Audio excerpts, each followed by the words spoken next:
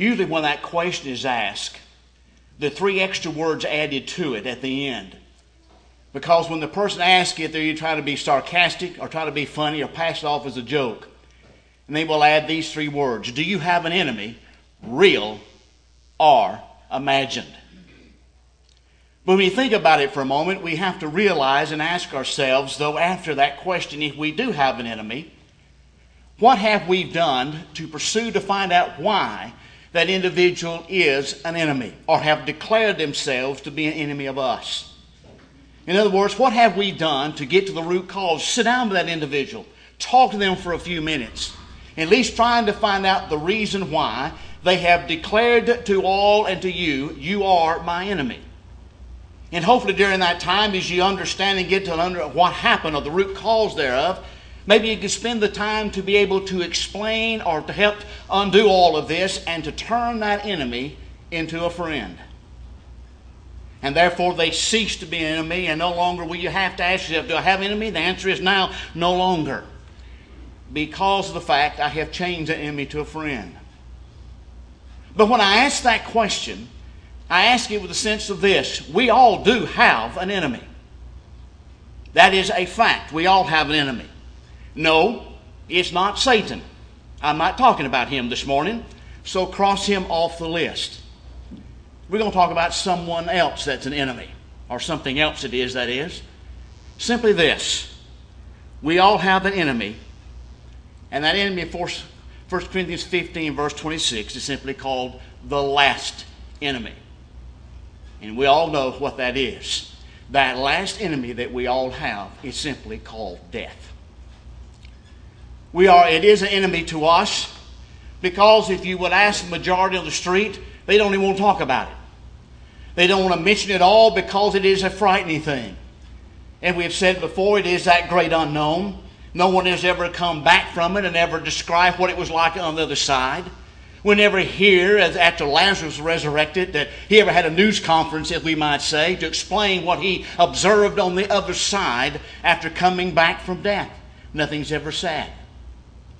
Therefore, people are afraid of it. They don't want to discuss it. They make jokes of it, trying to pass it off. A lot of people will go any means possible, take every herb or vitamin known to man that hopefully will prolong their life and their imagination. By doing so, they might be able to outlive Methuselah many years beyond. But you see, even though God has called death the last enemy, God also has said unto us, even though he is an enemy, through my word, I can show you how to make that enemy a friend. How we can change the status of this old last enemy. This one which every one of us is somewhat afraid of. And God says, I can make him, even though I say he's an enemy, I can make him your friend. Why did he send Jesus Christ to this earth? He sent him to bring salvation. But he also brought him to this earth to show us how we could change the status of death from being enemy to a friend. Through Christ, God wanted us to invite us to understand and realize that death is to be looked upon as a friend. A friend who opens a grand door that allows our spirit to live eternally in the bliss of God. So God says unto us, yes, it is an enemy. Yes, it separates us from friends and loved ones. Yes, it ceases the activity we did on this earth. But I want you to understand and see it is a real friend. Paul in his lifetime, as he wrote to many congregations throughout the Asia Minor area, reminds us the fact that he understood that very thing. Writing to his brethren at Philippi in 1 Philippians 22 and 23, he simply said, but if I live on in the flesh, this will mean fruit from my labor. Yet what I shall choose, I cannot tell. Paul says, for I am hard pressed between the two, having a desire to depart and be with Christ, which is far better. Here this grand old man that we have so much loved through the years says unto all of us, I understand, yes, death is an enemy. But you know what? To me it's a friend, because guess what? If I understand and realize that my faith is, if I leave this world, I'm going to go and be with Christ. And what did Paul describe that? which is far better than being here with you. And he would simply say, I love you all. I want to continue preaching this gospel, but it's far better over there than it is here. To me, he simply said, death is a friend. David understood this as well, as he wrote in Psalms 116 and verse 15, precious in the sight of the Lord is the death of his saints. Even though it is called an enemy by God, God turns around and says at the same time, it is a blessed thing to find those who've been faithful to me all their life, who are dying for me. It is a precious thing to behold. For I, and I promises them, will usher them from this life on earth to the place beyond all description on the other side of the river of death. So this morning, let's take a few moments and let's look at death from God's viewpoint. Not from ours, but from his. And we begin with the fact is that God sees death as simply what we would call taking or going to sleep. We all know that sleep is precious. All of us will enjoy it. If you don't believe sleep is precious, ask an insomniac or one of the newborn baby if they don't believe sleep is precious. One who is insomnia will go to the doctor and says, I cannot sleep. The doctor begins to examine and try to find the root cause. Why are you not sleeping? Do sleep studies, everything else they can find to help that individual where they can get a night's rest. So the next month when they rise and wake, they're rested, whole and well again, and not still drugged around because no sleep, stress or whatever that's caused it. Once it is found, he said, here's the medication. This will make you sleep. This will help to relax you to the point that you can get that 7-8 hour sleep that you need every night to rest to face the new day. Those who have newborn babes all work their family schedule to make sure that baby has his nap time, whether in the afternoon, to make sure that they sleep through the night if all possible. Then parents want to make sure that child gets sleep. At the same time, they're saying to themselves, we want some sleep too. So we'll work very hard, as it were, to get that time to rest. Because we all understand that once that body is rested, we wake up and feeling great after that night's time. So you see, Jesus looked at that and says, raising the dead is nothing more than waking someone up from sleep. John 11, that of Lazarus, that famous scene there as it takes place and unfolds. As Jesus arrives at the scene where, as he's making his way toward there to that place, he tells his disciples in John 11, verse 11, our friend Lazarus sleeps,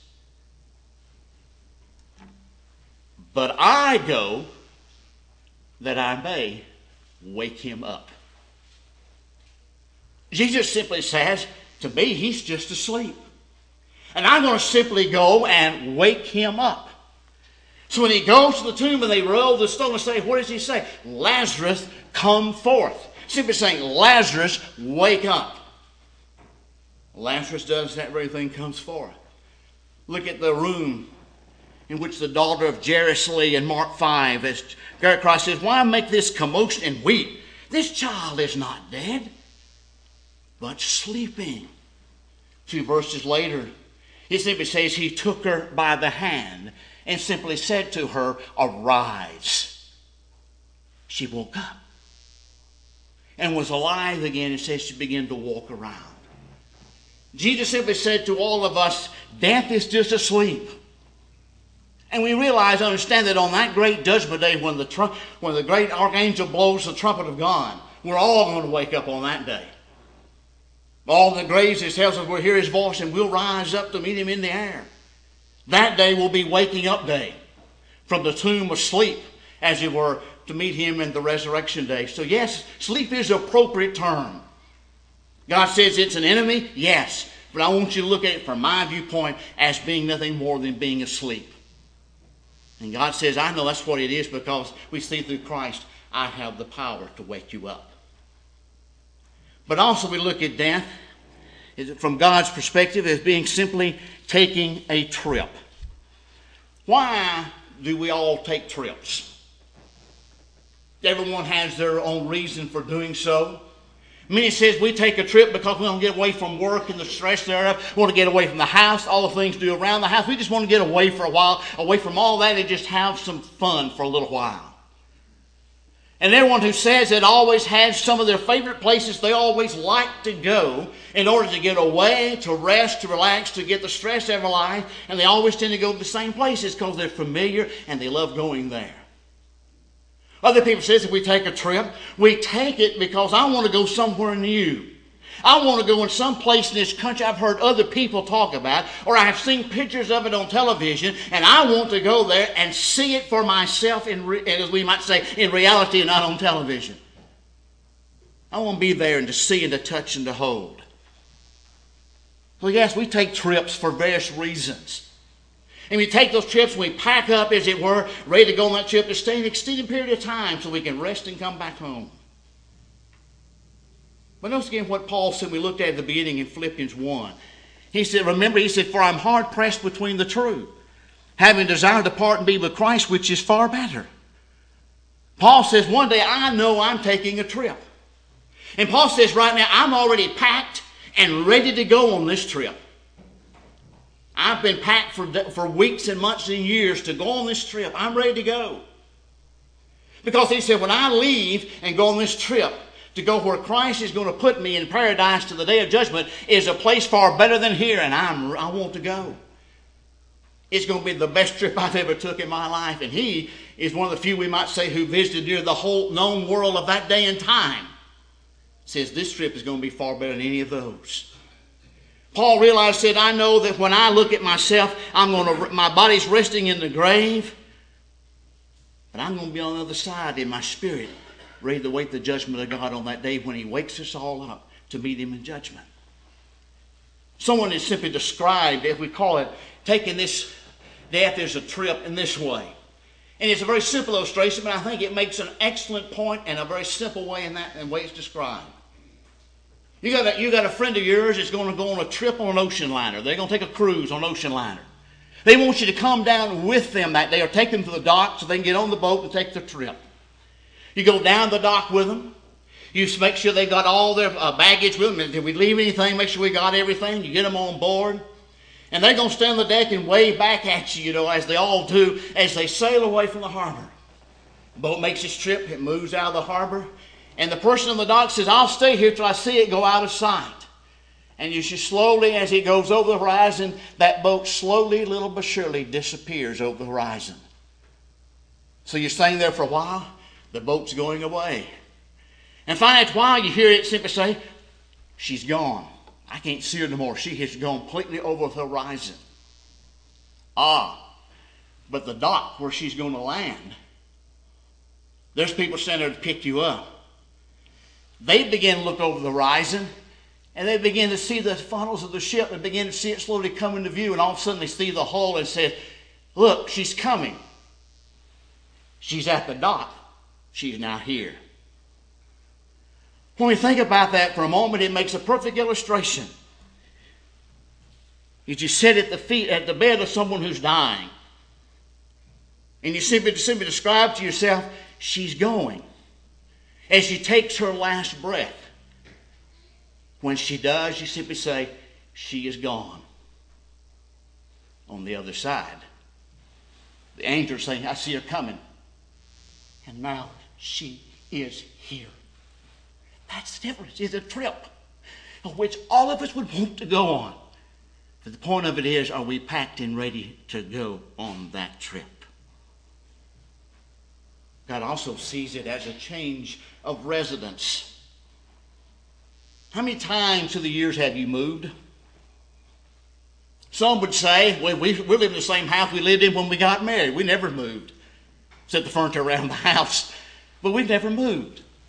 Others would say, well, we've moved several times through the years. Well, why did you move?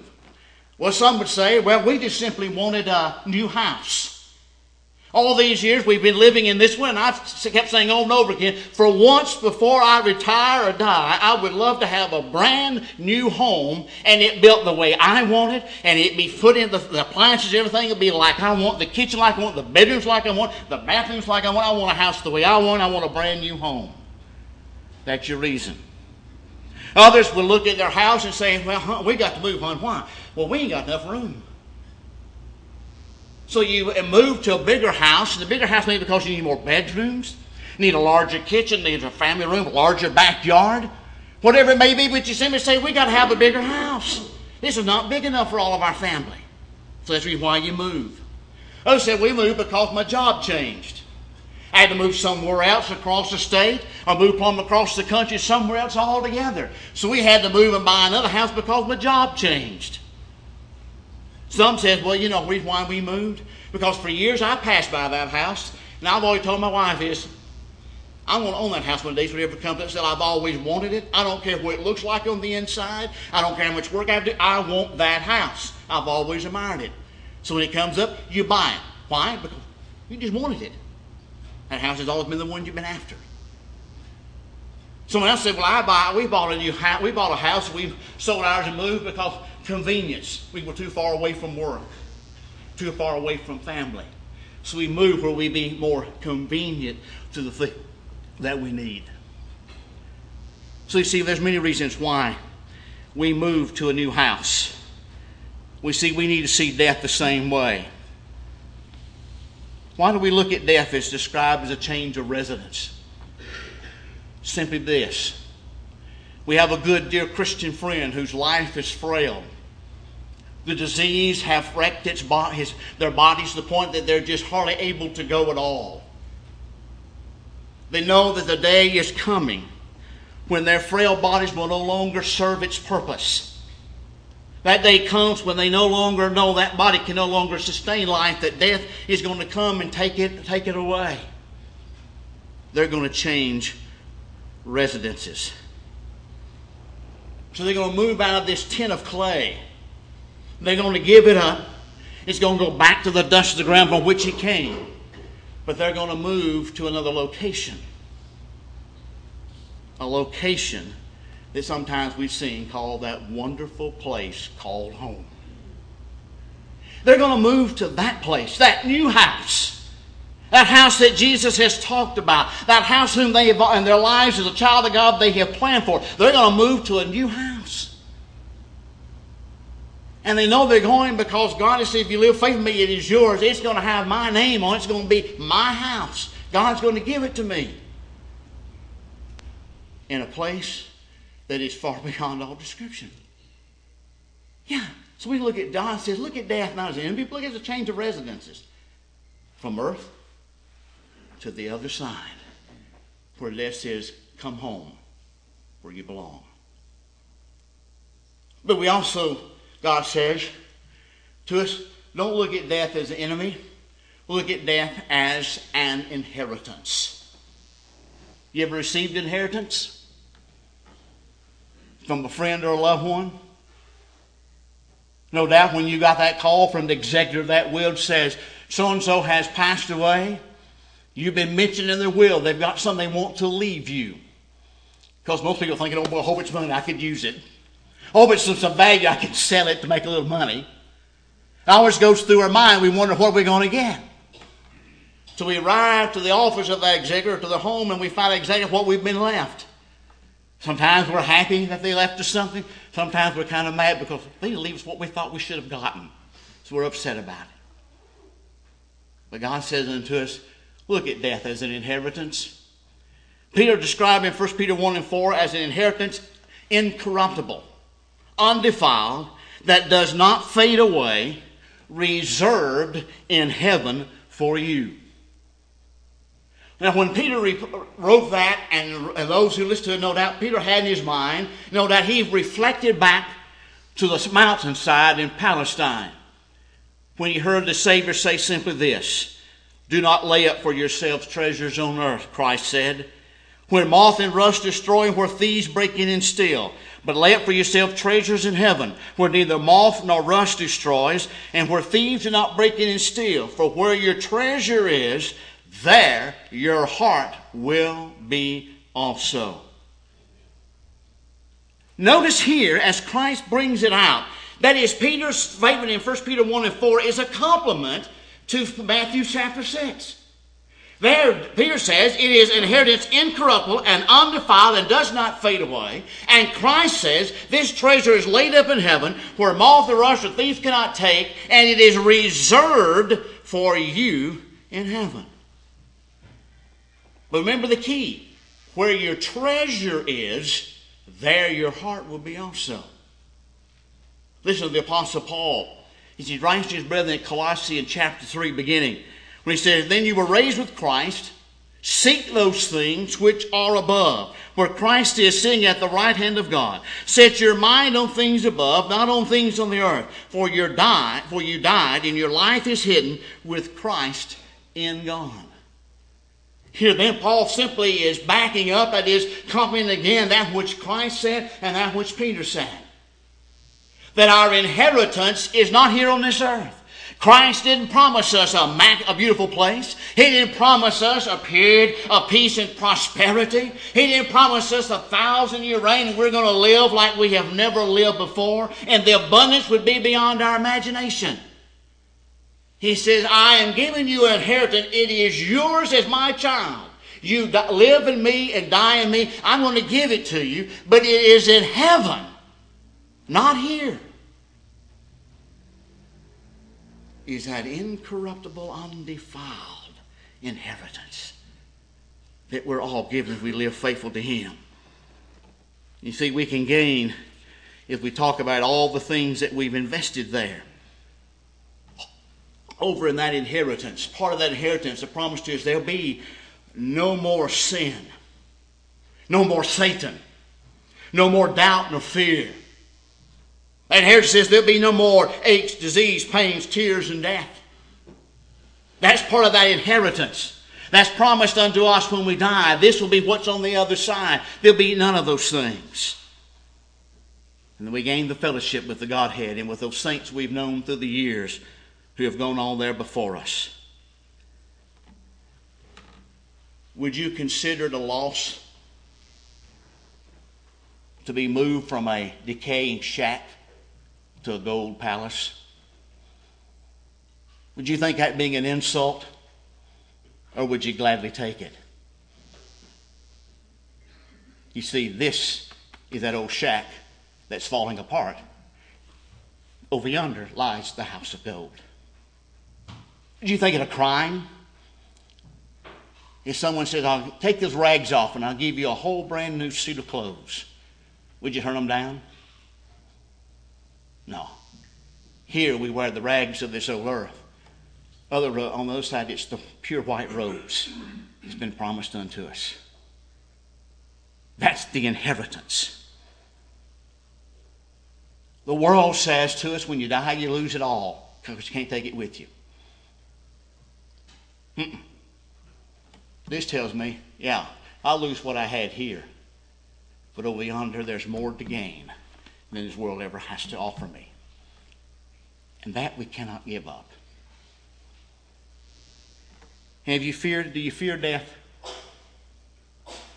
Only each individual can answer that for themselves. I can't answer it for you. You can't answer it for me. But are you afraid of death? You need to get rid of that, as we say, now while you have the time and opportunity. One of the things that Christ did when He came to this earth was to remove the fear of death. The writer of Hebrews makes that very plain to us in the 2nd chapter, beginning with verse 14, when he says, "Inasmuch then as children have partaken of flesh and blood, He Himself lies shared in the same, that through death He might destroy him who had the power of death, that is, the devil, and release those who through fear of death were all their lifetime subject to bondage." Here the Hebrew writer makes it plain, doesn't he? See, Christ came to remove the fear of death, to turn it into a friend. What happens to an individual when they become a child of God and live for God all their lives? When they look at death, what are they able to say? Because Christ removed the fear of death from them, then what are they able to say? Nobody can ever say it better than David, when he simply says, "Yea, though I walk through the valley of the shadow of death, I will fear no evil. For you are with me. Your rod and your staff comfort me." They can say that because the fear of death is gone because of what Christ did for them on Calvary when He shed His precious blood. As a Christian this morning, are you afraid of death? If you are, why are you? Is it because you know if you died right now, you'd never make it? And you are a child of God?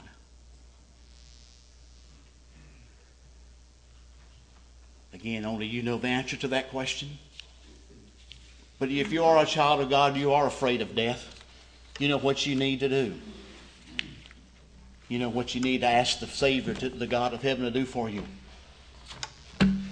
And that ask for His forgiveness of that what you have done that's caused you to be afraid of death, and you're a child of God. The invitation is ready. God has not brought the world to an end. Here's your opportunity. This morning, if you're not a child of God, this is the day. Here's the hour, the time. Don't put it off till tomorrow, as this old song's about to say. Today you can remove the fear of death from your life. You can become a child of God and make death is no longer an enemy. But today death will become a friend. Think of that while together we stand while we sing.